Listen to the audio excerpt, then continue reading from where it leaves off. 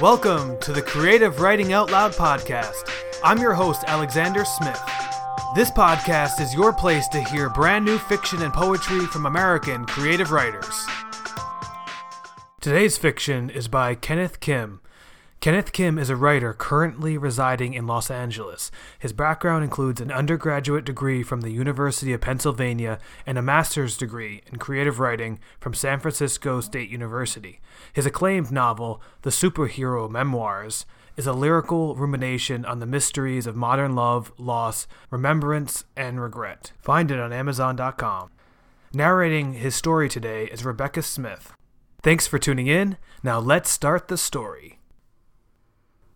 Running Shoes by Kenneth Kim. Copyright 2017. I turned 16 last week, but it hasn't changed my life the way I thought it might. I don't feel any different. I still chew on my thumbnail when I walk down the hallways at school, and I still can't talk to boys the way Nicole can, like they're normal people or something. Do you think I look too skinny in these jeans? She asks Mark Sanford before class, twirling around gracefully in front of him. No, he says, shaking his shaggy blonde head slowly, his languid gaze never leaving her butt. I don't know what it is guys have about girls' butts. Molly, Nicole said to me once when we were still in junior high. It's evolutionary. Like she knew what that meant and it explained everything. I only nodded and pretended I understood. Mark Sanford shifts his body comfortably in his chair as he looks over Nicole's jeans, and I can see the smooth ripple of muscle under his clothes as he moves, like hidden currents stirring under the surface of the ocean. I've seen him play football on our high school team. His movements are like violent explosions out on the field, but in class at school, everything about him seems slow, almost sleepy, as if the powerful forces that drive him so fiercely during the games are at rest, slumbering deep inside some hidden chamber. Our chemistry teacher, Mr. Mulholland, comes into the classroom and Nicole finally sits in her seat. Nicole has a very good figure even though she's slender. She has long, beautiful blonde hair, the kind you read about in storybooks, like spun gold, and she's friends with all the football players and cheerleaders. When she stopped eating lunch and walking home with me at the beginning of this year, I didn't understand what was happening at first, until I finally realized some people grow up faster than others, and that when you grow up, being popular and being liked are more important than anything else. I see her every day at school, out in the quad, with the boys in their leather jackets and all the other girls with colorful sweaters and shiny hair. When I pass her in the hall, she usually pretends she doesn't see me, and maybe she doesn't, because she's always busy laughing and talking with her new friends. But every once in a while, she'll look right at me and smile and say, "Hi, Molly," in her brightest, friendliest voice, as if admitting she knows me isn't going to embarrass her in front of the others. Sometimes I can't believe she used to be my best friend, all the way through elementary school and junior high, that we would eat lunch and walk home together every day after school, and sleep over at each other's houses on the weekends. Sometimes I can't believe I ever knew her at all. And sometimes, late, after everyone's gone to sleep, and there's nothing but me and the blackness of my room and the sound of the cars rolling by in the night outside, I can't believe she's really left me behind forever. That we'll never whisper under the covers again after her mother's turned out the lights and said goodnight. And I still think of her as Nicole, my best friend, Nicole. And I wish some things never had to change. Even though I'm old enough now, my father won't let me take the test to get my driver's license. I have a learner's permit, but all that means is I have to have a grown-up in the car with me when I'm driving. So I drive my mom and dad everywhere. To the grocery, the dry cleaners, the Chinese takeout. Most of the time I'm okay, except when I have to make a sudden decision. Stop signs and yellow lights seem to spring out of nowhere, and I get so nervous I forget which pedal controls the brakes and which one is for the gas. My father will point his finger and say, "Turn left here," and suddenly I can't remember my right from my left. I ran a red light once while he was in the car with me, and he yelled at me. His face so distorted with rage, I started to cry and we had to pull over to the side of the road. "Moll," he said, trying to comfort me. It's not that hard. I know it's not. I know I could do better. If only I was by myself. I dream about driving, and in my dreams, I'm always alone in the car, guiding it effortlessly as it smoothly and silently swallows up the empty road, gliding over endless miles of black ribboned asphalt, winding through the gentle, sloping green hills that stretch all the way out to the unreachable horizon of my imaginary landscape. But in real life, I don't go anywhere. I can't do anything around here without a car. We live out in the suburbs, the neighborhood's flat and sprawling, the expanse as vast as some ancient mythical kingdom, glittering forever beneath the heartless desert sky. I used to watch a lot of TV, because at first, it seemed like that iridescent screen could open up the world and take me far away. But I know now those people and places aren't real. Not really. And after a while, all that drama and excitement seemed less an escape and more a reminder of how dreary my life really is. So nowadays, I just stay in my room and read. Sometimes when my mom and dad are out, I'll go up to the attic where we have a little room and listen to the stereo as I do my homework. Me and Nicole used to sit up there. We were supposed to be studying, but we'd spend most of our time memorizing and quizzing each other on the pop songs that would play over the radio. Quick, who sings this? Or, what's the name of this song? But those days are gone forever, and now it's just me, alone in the attic. Sometimes I like to pretend I'm a princess or even a queen of my own little kingdom where all the people love and adore me, and the attic is the tallest spire of my palace where I can look out over my realm. I crank up the radio as loud as it will go, imagining a wild, long-haired boy up there with me, playing electric guitar fast and free, eyes closed, fingers flying across the neck as he sits on his amplifier, the music so loud I can't even think. Or even a whole band, jamming a concert just for me and my friends, the nerd queen in her rock and roll court. If I had any friends, that is. I know it sounds crazy, but I can't even force myself to think about anything real or substantial, like prom or college. Because right now, my future seems so distant, like it could belong to someone else, someone I might not even recognize, and nothing that far away can be impossible, not yet. It's only the reality of my present that's full of impossibilities, like having Mark Sanford stop in the hallway to say hello or talk to me. I'm sitting here, all by myself again, back in the present, in the now, as my therapist likes to say. I just finished reading some of the things I wrote about back then, back before I got sent away, turning 16, driving, my ex-best friend Nicole, boys like Mark Sanford, all the stuff I was obsessing over, I guess.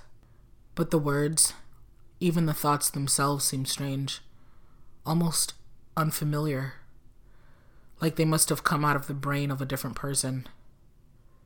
That was the old me, I tell myself, the one who liked to write and make up stories about herself. Who the new me is, I'm still not so sure. I've only been out of the hospital and back in school for a few months. Everyone knows about it, but they don't talk about it. The only person who's even mentioned it was the skaterboard guy.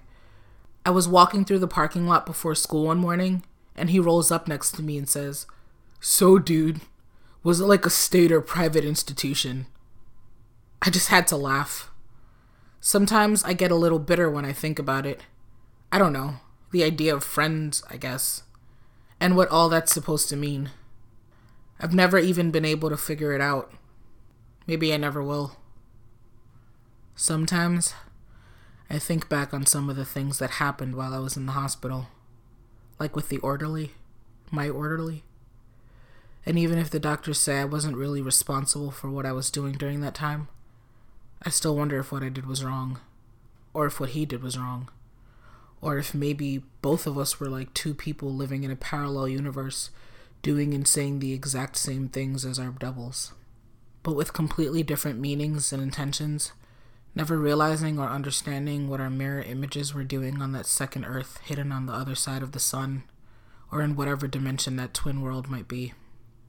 And there is another dimension, a parallel universe, if that's what you want to call it, where some grown-ups and kids cross over to where their lives somehow intersect.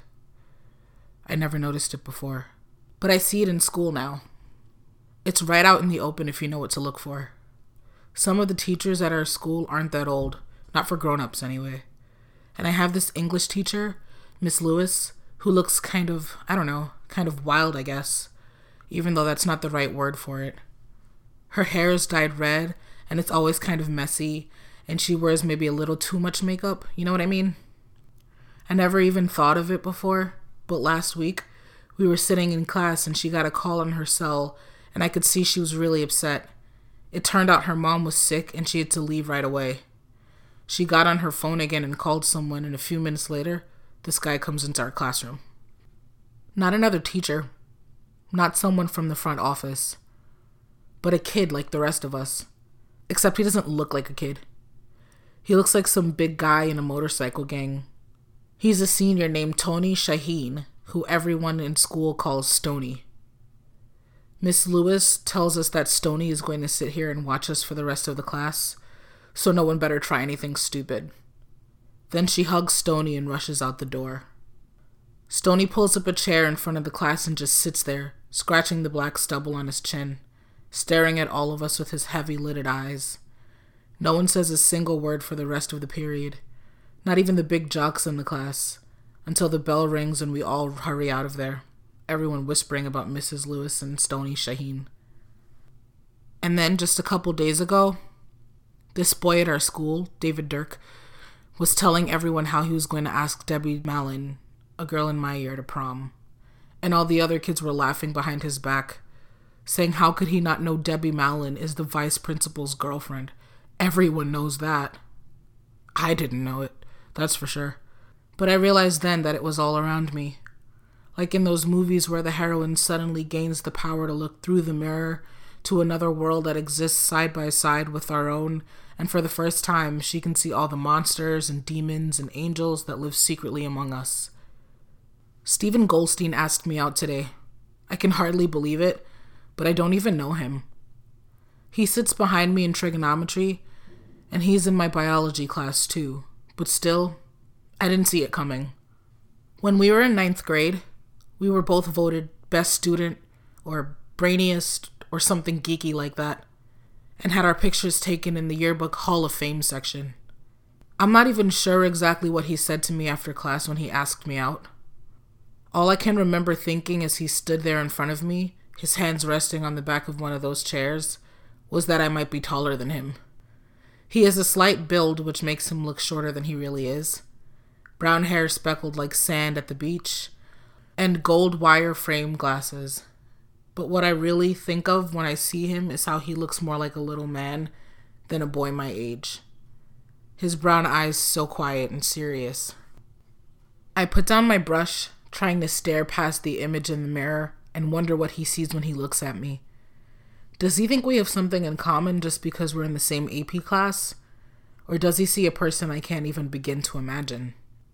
I feel worried suddenly that he might think I'm someone I can't possibly be. And the thought of disappointing even a stranger's expectations looms large and frightening, like the prospect of another lost friendship. I put down my brush and hurry to change into my clothes. My mom and dad are all smiles when Steven arrives to pick me up. I know my mom is pleased. She's always talking about how I should go out with nice boys, as if I've ever gone out with anyone at all. Or maybe it's just that she can read my mind, the way some mothers read their daughter's mail, opening and resealing the envelopes without a trace. Both of my parents are acting perfectly friendly while they talk to Steven in our living room. But what I'm thinking is how grown-ups, my parents especially, are always nicer to people they don't know. But maybe I'm being unfair. I remember Nicole told me once how one of her boyfriends came over to take her out to a movie, and he was dead drunk, and he had to sit there on the couch in their living room, talking to her mom and dad while she was still getting ready in her room. Nicole said she was so afraid afterwards about what her parents would say, but all they told her later was that he was a very handsome young man. I feel sad for a minute, because I know all the boys who come to Nicole's house must be good looking. But then my parents are finished with Steven and we say goodnight and I go to the car. The movie we're seeing is terrible, just awful. Or else maybe it's just that I'm so nervous, I'm somehow projecting my own anxieties directly onto the screen and ruining the film for everyone. It's a science fiction movie, and I've read the book, but the movie's nowhere near as good, so maybe that's why I'm not enjoying it. But Steven read the book too, and he's staring straight ahead with glue-eyed fascination. On the drive over to the theater, he reminded me that we talked about the book once after class. That must be why he asked me out. He recounted our entire conversation almost word for word, and although his recollection sounded perfectly reasonable, I don't even remember talking to him. I don't tell him that, of course, but I secretly wonder to myself if these are the kinds of mistaken connections that bring people together in real life.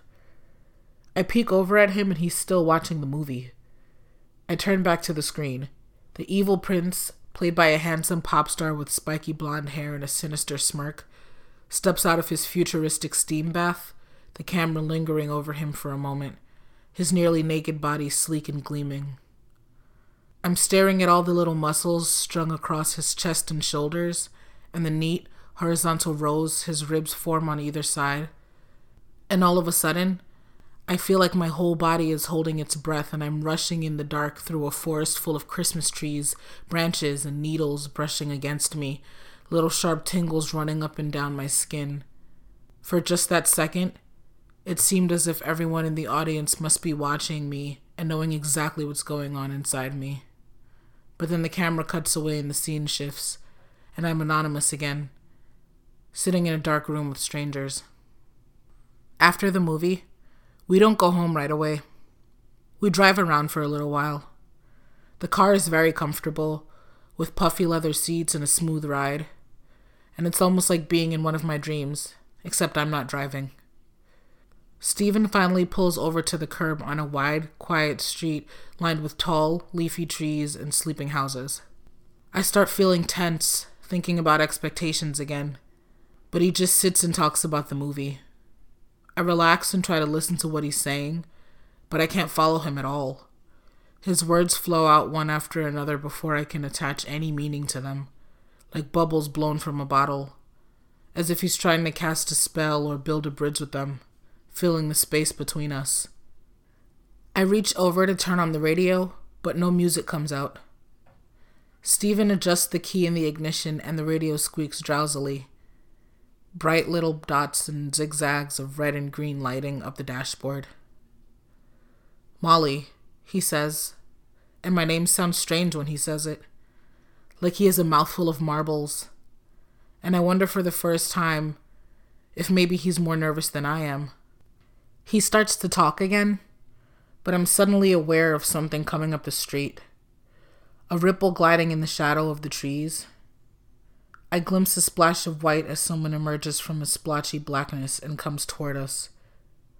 As he draws closer, I can see that it's a boy in shorts and a t-shirt, running on the near side of the street in the bicycle lane. His dark hair is wet with sweat even though it's a cool night, and he lowers his head slightly as he runs, as if leaning into the wind. He strides nearer, frowning with concentration, and I can tell he doesn't even notice us sitting here in the car. Only right as he's passing by does he happen to glance inside the window, and I watch as his eyes flash wide with startled surprise. Then he's gone, down the street, fading away into the night. I started thinking about the jogger right after Steven took me home. I didn't know who he was or think he was cute or anything like that, but I still wondered about him. If I was going out with Steven and we parked in the same spot every night, would we always see him come by at the same time? Or had he just decided to run that one night for some crazy reason all his own? I tried to imagine myself running through the empty streets, past dimly lit windows with TV sets flickering inside, the clink of silverware on a kitchen table, a housewife in curlers peering out through her screen door, sprinklers hissing on a wet lawn, the glint of a cat's eye as it crouches in a driveway, past innumerable lives, all of them breathing and dreaming to the beat of their own hearts as I run by. I felt mad at first, that I wasn't a boy and couldn't do whatever I wanted to, like the boy I saw jogging. But that was stupid, I thought. It shouldn't really matter if I was a boy or a girl. Everyone has certain choices to make. Like the jogger, who didn't care if he had a girlfriend or a date for Friday night, but just went running instead, taking possession of his life with every step and breath. The laces on my new shoes are long and skinny, like spaghetti noodles, so I tie them in a double bow to keep them from flopping over the sides. When my parents saw my running shoes, they got into a panic, as if it might be the start of something else that could end up with me having to be sent away again. I finally told them I was thinking of trying out for the girls' cross-country team because it might help my chances of getting into college later on. They ended up helping pay for the shoes. I bounced up and down a few times to loosen up.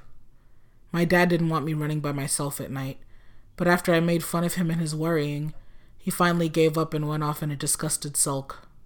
Our neighborhood is so safe, it's ridiculous. It's considered a major crime when boys from my school leave half-empty beer bottles in the parking lot over the weekend. I step outside and it is much cooler than I had expected. The chill air lapping around my bare arms and legs like icy water. I glance up at the black sky and start forward hesitantly. There is a soft breeze blowing through the trees, gently rattling the leaves and branches with a low whisper. I stop for a moment and listen to the sound. And it is as if the night is filled with couples murmuring in the dark. You've been listening to Running Shoes by Kenneth Kim. Thanks for listening to Creative Writing Out Loud, the podcast for fiction and poetry. Music by Simon Mathewson.